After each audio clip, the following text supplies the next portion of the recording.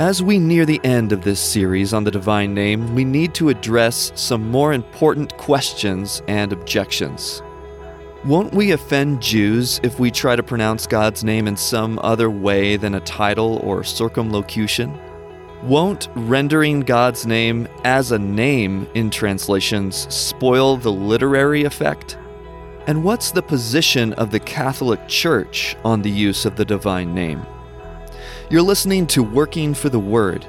I'm Andrew Case. Let's do this.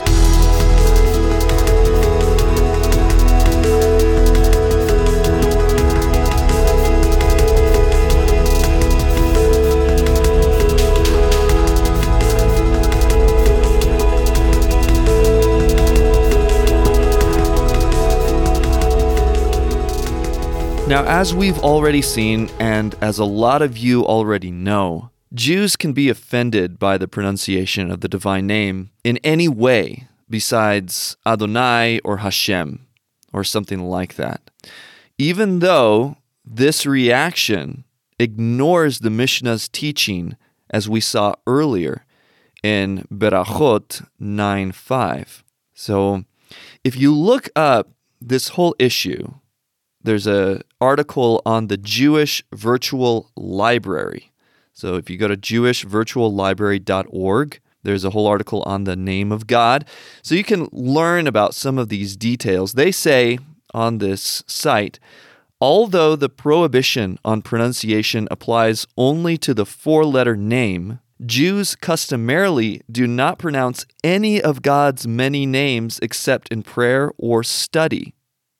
The usual practice is to substitute letters or symbols so that Adonai becomes Adoshem or Hashem, which Hashem means the name in Hebrew. Eloheinu and Elohim become Elokeinu and Elokim, etc. So the point is, religious Jews are not only trying to avoid saying the divine name, Yahweh, but they're trying to avoid even saying the substitute titles like Adonai. So they're going 2 steps or 2 levels removed from mentioning God's name or referring to Him. So this might be like somebody in English saying, okay, I'm not going to say the divine name, but I'm also not going to refer to God as Lord or even God. So I'm going to do a whole step back from that and maybe just refer to Him as Sir or something like that. So that's the issue here.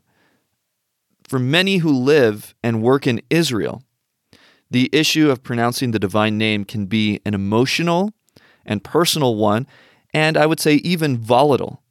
And I say volatile because some rabbis asserted that a person who pronounces the divine name according to its letters instead of using a substitute, has no place in the world to come and should be put to death.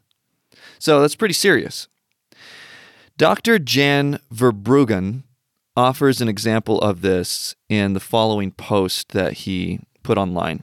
So he writes, I do not think it is a sin or even wrong to pronounce the divine name, as long as it is used in a reverent manner. However, I still do not pronounce it for 2 reasons. Number 1, having studied under Jewish teachers, or teachers who themselves had Jewish teachers, I am used to saying Adonai instead of Yahweh. Number 2, this second reason for me is the stronger one. I once attended a conference that was trying to bridge the gap between Jews and evangelical Christians. One of the speakers, a well-known evangelical scholar, went on eloquently about his topic, all the while pronouncing the divine name as Yahweh. As he did, I noticed that some of the Jewish scholars present were so appalled that they were physically shaking. So then, for the sake of not offending our Jewish friends, we Christians seem to have been experts at that in the past, I have chosen not to pronounce the divine name. As I see it, there is no reason to erect an unnecessary wall between us. End quote. And amen, right? Of course, none of us wants to erect unnecessary walls between anyone. But let's think about this. Let's break this down.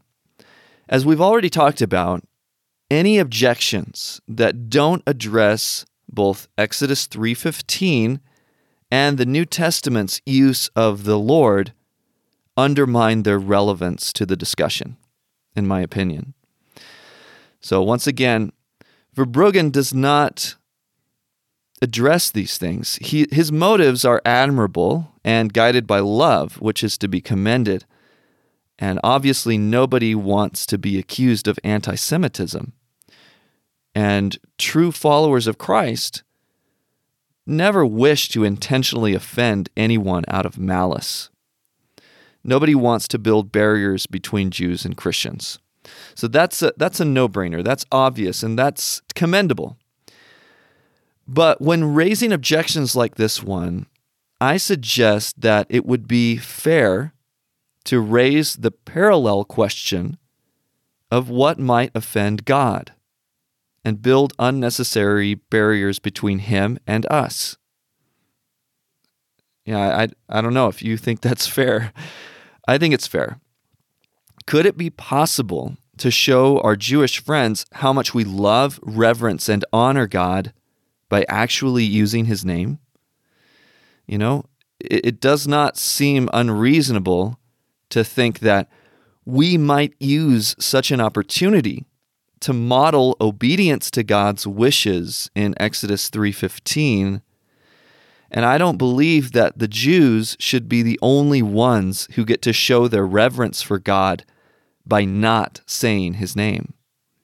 Rather, Christians ought to have the freedom to read God's word, follow it, and honor his desire that we use his name as he has revealed it, so that it be remembered throughout all generations, if you have that conviction.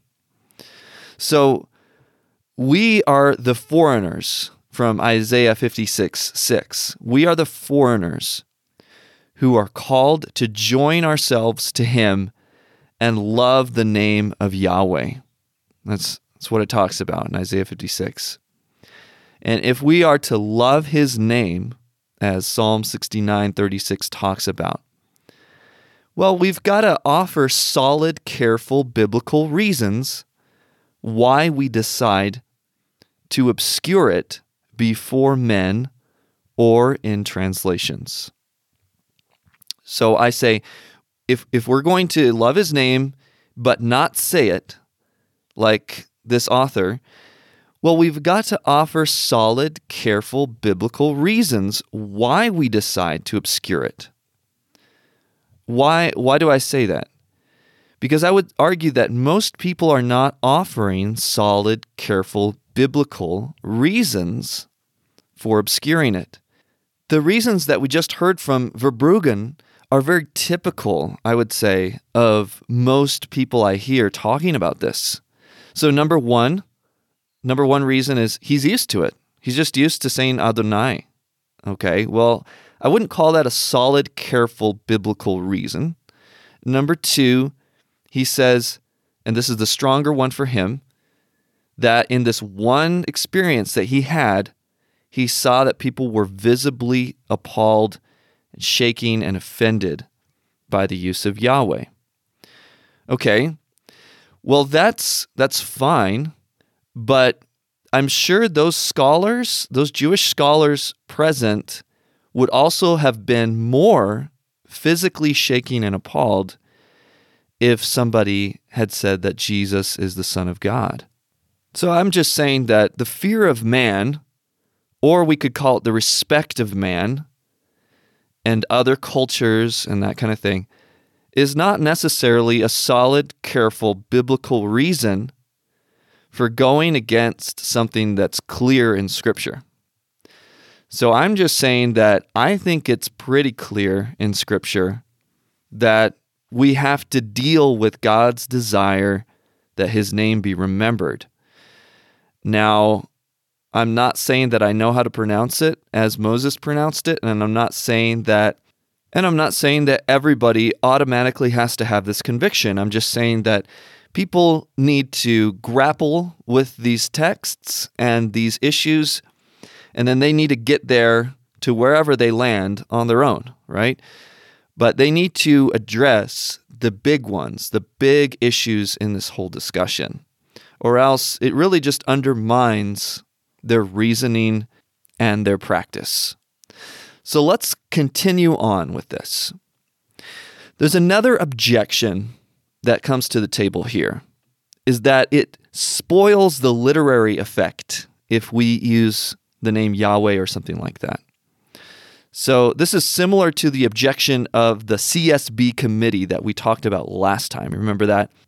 This guy named Michael D. Marlowe, the editor of BibleResearcher.com, voices the following complaint about the ASV's use of Yahweh. So here's what he says. The Hebrew Tetragrammaton, or divine name, represented as Lord in the New Testament, is everywhere rendered Yahweh, which spoils the literary effect of many passages, especially in the Psalms. End quote.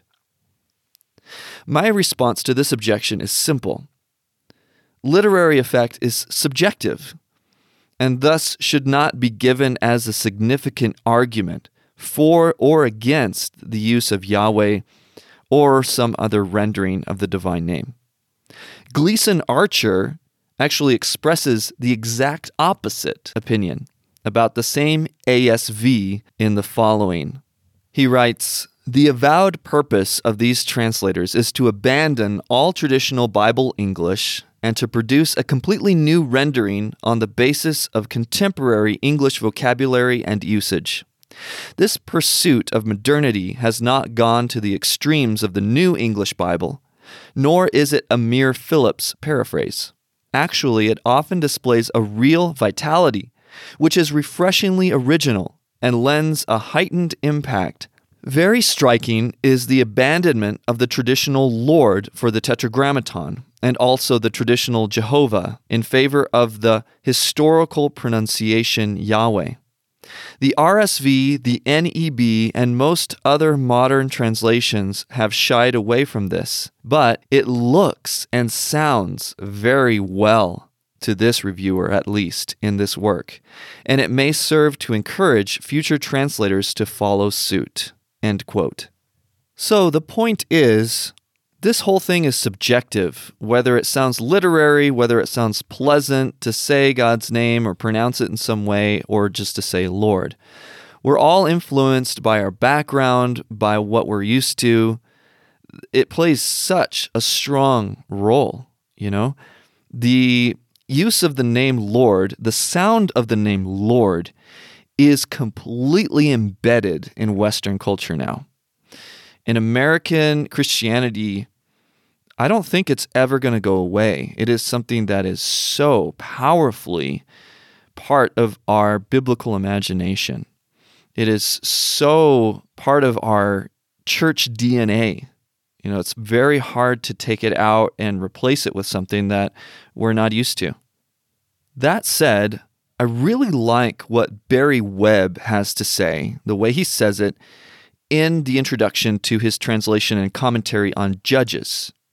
I think he provides a good model for how to deal with this issue both humbly and honestly.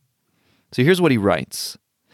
There is admittedly something rather presumptuous about scholars, especially Christian ones, deciding to use the personal name of God, in reality their own hypothetical version of it, when those who transmitted the text to us as Holy Scripture refrained from doing so. Nevertheless, I have chosen to render the Tetragrammaton as Yahweh, mainly because of the intensely personal way in which God is depicted in the Judges narrative. As a character interacting with other characters and manifesting all the angst involved in being in a committed relationship with people who are again and again unfaithful to him. A descriptive title such as Lord seemed to me to throw the emphasis too much on one dimension of this relationship at the expense of others, and therefore to be much less suited to the drama involved than the personal name. I hope that Jewish readers will forgive my impertinence." End quote. So I thought that was a helpful example from him. Now, as a last issue that we need to talk about, let's dive into the Roman Catholic perspective on all of this. So I want to read to you a post online from a guy named Antonius Lupus. He writes, "First, we must recognize that there is no law, canonical or divine, that forbids usage of the divine name, even in its most proper pronunciation outside of liturgical events. Thus, one can find many Bibles, devotionals, texts, and such which have the divine name printed or used in such a way that expects verbal expression. The Church, being the new Israel, tolerates this practice and really doesn't speak one way or the other, but simply asserts that the custom of the substitutionary reverence of the name be respected. Private devotion, however, is a different matter. Theologically speaking, one can justify quite easily a Christian's ability, or even right in some sense, to verbalize the divine name. We are literally sons and daughters of God. We know God through the intimacy of Jesus Christ. God dwells within us, and so on. Usage of the divine name also can provide an intimacy with God and a sense of deepened identity with the Old Covenant, which has been continued and fulfilled in the New. Second, it is clear that compromises can be made with the divine name, so as to keep the usage close but imperfect out of respect for the name. The pronunciation of the Tetragrammaton is very precise and follows a form of Hebrew that is no longer spoken natively. Thus, one can easily garble the true pronunciations while keeping the general structure. Some examples include Yahweh, Yahweh, Yahweh. These are all spelled differently.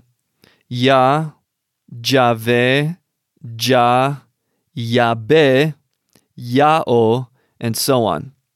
One can also use a device founded by our Jewish ancestors, which inserts different vowels into the Tetragrammaton, creating new names, which are by nature titles, such as Jehovah, Yehovah, Yahoveh, Yiyeh, Jehovah, and more. Third, we must recognize that the name of God is found more fully in Christ than in the Tetragrammaton. The name Jesus is derived from the Hebrew Yehoshua, meaning Yahweh saves. It was shortened in the mid to late Old Covenant to Yeshua, which is the Hebrew/Aramaic form of our Lord's name. Thus, anytime the name of Jesus is mentioned, the divine name is included by the nature of the Hebraic formula, as Yeh, Yah, and Yo all form linguistically equivalent expressions of the name Yahweh. This truth reminds us that the name of Jesus is far more exalted and worthy of reverence than even the divine name in the New Covenant. The Catechism of the Catholic Church explains, and this is in CCC 2666, "But the one name that contains everything is the one that the Son of God received in his incarnation, Jesus. The divine name may not be spoken by human lips, but by assuming our humanity, the Word of God hands it over to us and we can invoke it. Jesus, Yahweh saves. The name Jesus contains all, God and man, and the whole economy of creation and salvation. To pray Jesus is to invoke him and to call him within us. His name is the only one that contains the presence it signifies. Jesus is the risen one, and whoever invokes the name of Jesus is welcoming the Son of God who loved him and who gave himself up for him." End quote. That's the end of the quote of the Catechism. We'll continue on with what he writes.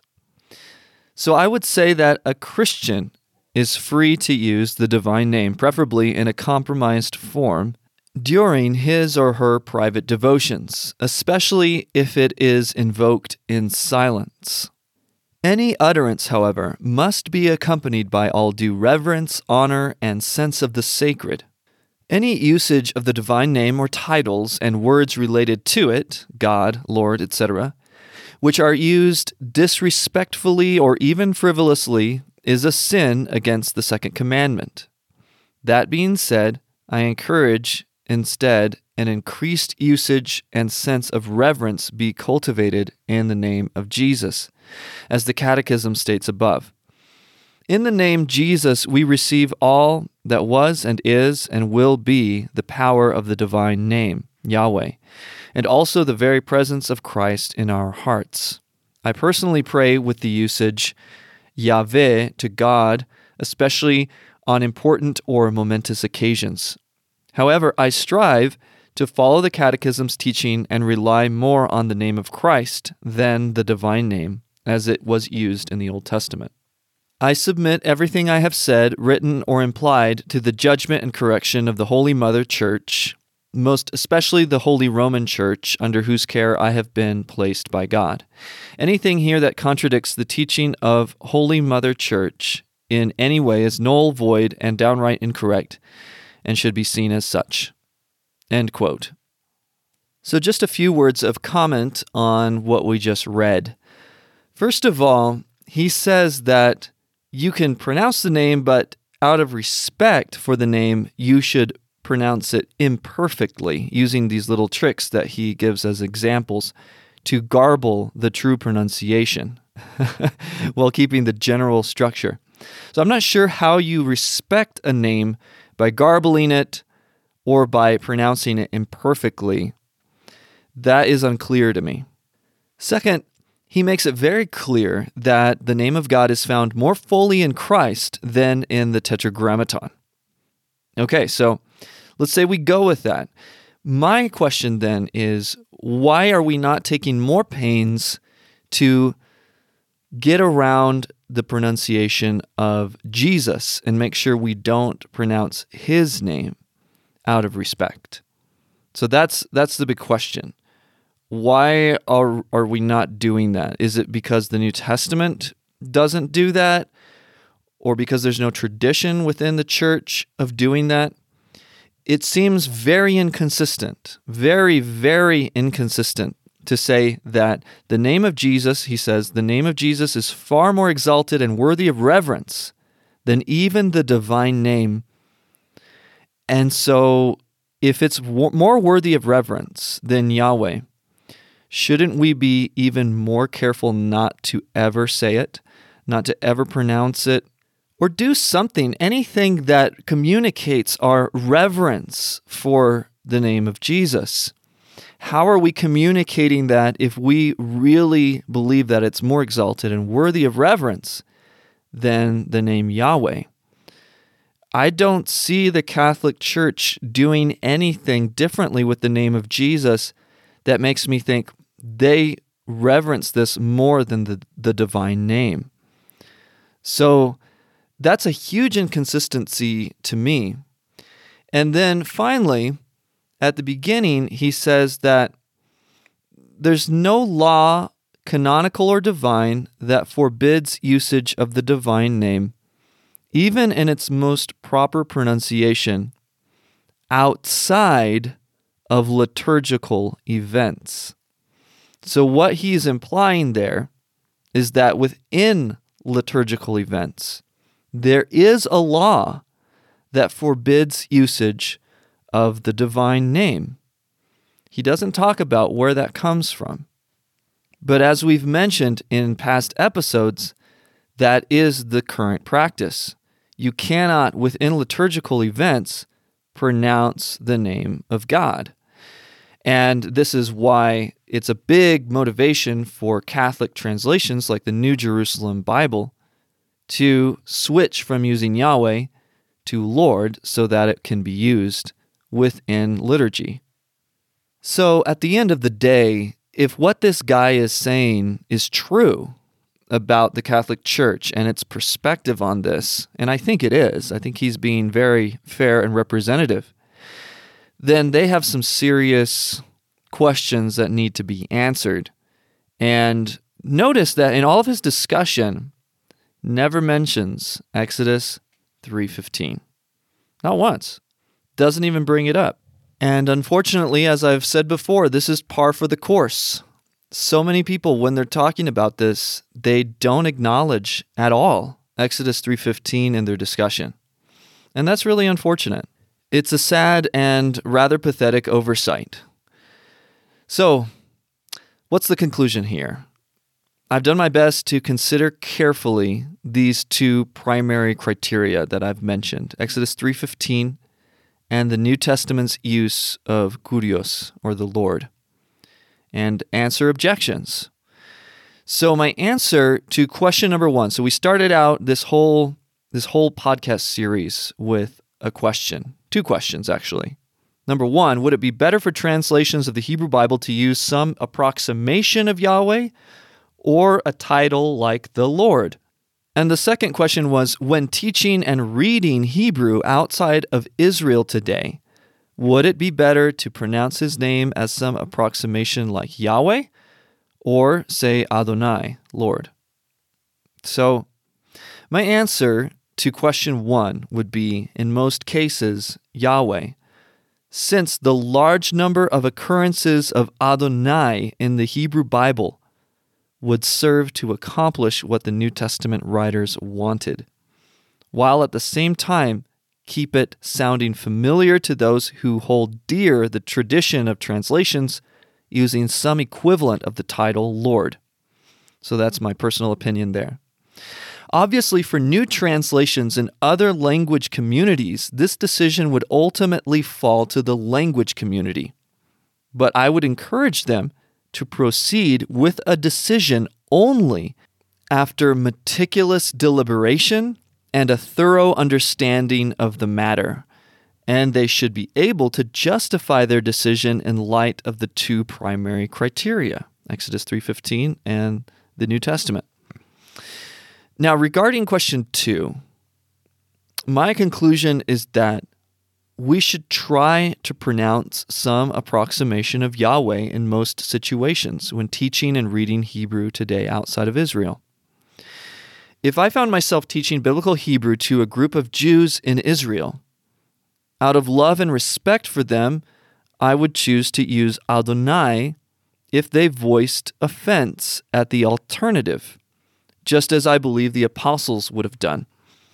Now, that said, I would be sure to explain to them much of what is in this paper to make sure they continue in their tradition with eyes wide open to the issues. Love and respect would compel me to try to persuade them to think clearly, biblically, and honestly about the matter, because I do not think that 99.9% of them are thinking clearly, biblically, and honestly about the matter, as I have found with most scholars in other places. They're just not actually considering all of these issues carefully. So I think there is a balance we can strike here. We can still avoid erecting unnecessary boundaries between us and the Jews, while out of love and respect, having a dialogue and trying to understand where each other is coming from. I would like to talk to them and ask them, for instance, according to your own historical tradition and teaching in Berachot 9:5, you guys say that it's fine to use the divine name even in casual greetings. What's up with that? Have you ignored that? Do you have a clear explanation for why you're going against that tradition now today? Explain that a little bit. Do you even know that that teaching exists? And I bet most of them don't. Anyway, that about wraps it up for this episode on the divine name. There's still one more thing I want to do with you guys before we finish this whole series, and that's just look at a lot of key verses where a title substitute for the divine name is awkward or inadequate, and then look at other key verses that highlight the importance of the name of God. So it's just going through a long list of these kinds of things together in a podcast I think would be really fruitful and helpful. Two things before we go. I want to announce that I have finished my new novel, Evangeline of Sky Valley, and that is now available on Amazon. If anybody wants to check that out, go for it. Honestly, I think I'm a much better writer of fiction than I am a podcaster.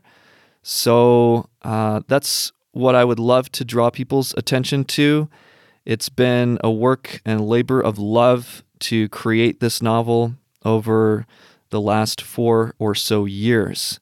And it is a sequel, so the first book in the series is called Christina of Aspen Isle, and this one is called Evangeline of Sky Valley. You can check them both out on Amazon. The first one is on Audible. It's also on my website, hismagnificence.com. And if you'll forgive a shameless plug, let me read to you the endorsement written by Mike Mason, the best-selling author of The Mystery of Marriage and Champagne for the Soul. He says about the novel, Khalil Gibran wrote, "What is it to work with love? It is to weave cloth with threads drawn from your heart, even as if your beloved were to wear that cloth." This is the quality that I find in this writing. Case weaves together words in a cloth fit to be worn by our King. Imagine the biblical Song of Songs written as a contemporary novel. If that notion appeals to you, you'll love this book. Ebullient, scintillating, tintinnabulous, what words could possibly describe the crackling freshness of language and the chaste, holy feelings unleashed in this book? Hardly ever in a work of fiction or even nonfiction will you read a truer, purer, more uplifting account of love and marriage as God intended it than in Evangeline of Sky Valley. End quote. And the second announcement I wanted to make was, if you like singing in Hebrew or you want to sing in Hebrew, I've been writing songs for the Aleph with Beth YouTube channel that people can sing along with that are in very simple Hebrew. So we pick out verses that are for beginners and more readable than others that we can sing together. So you can check those out if you go to hismagnificence.com/music. You can find an album there called Sing Hebrew. And I just released a new one that's got Psalm 95:3 in it and a couple verses from Psalm 119. So check that out if you want. Here at Working for the Word, we believe that the Bible is a unified, God-breathed, God-centered, hope-giving book, sweeter than honey and pointing to Jesus. This is a place where we want to treasure the Bible together and ultimately go deeper and become like the man of Psalm 1.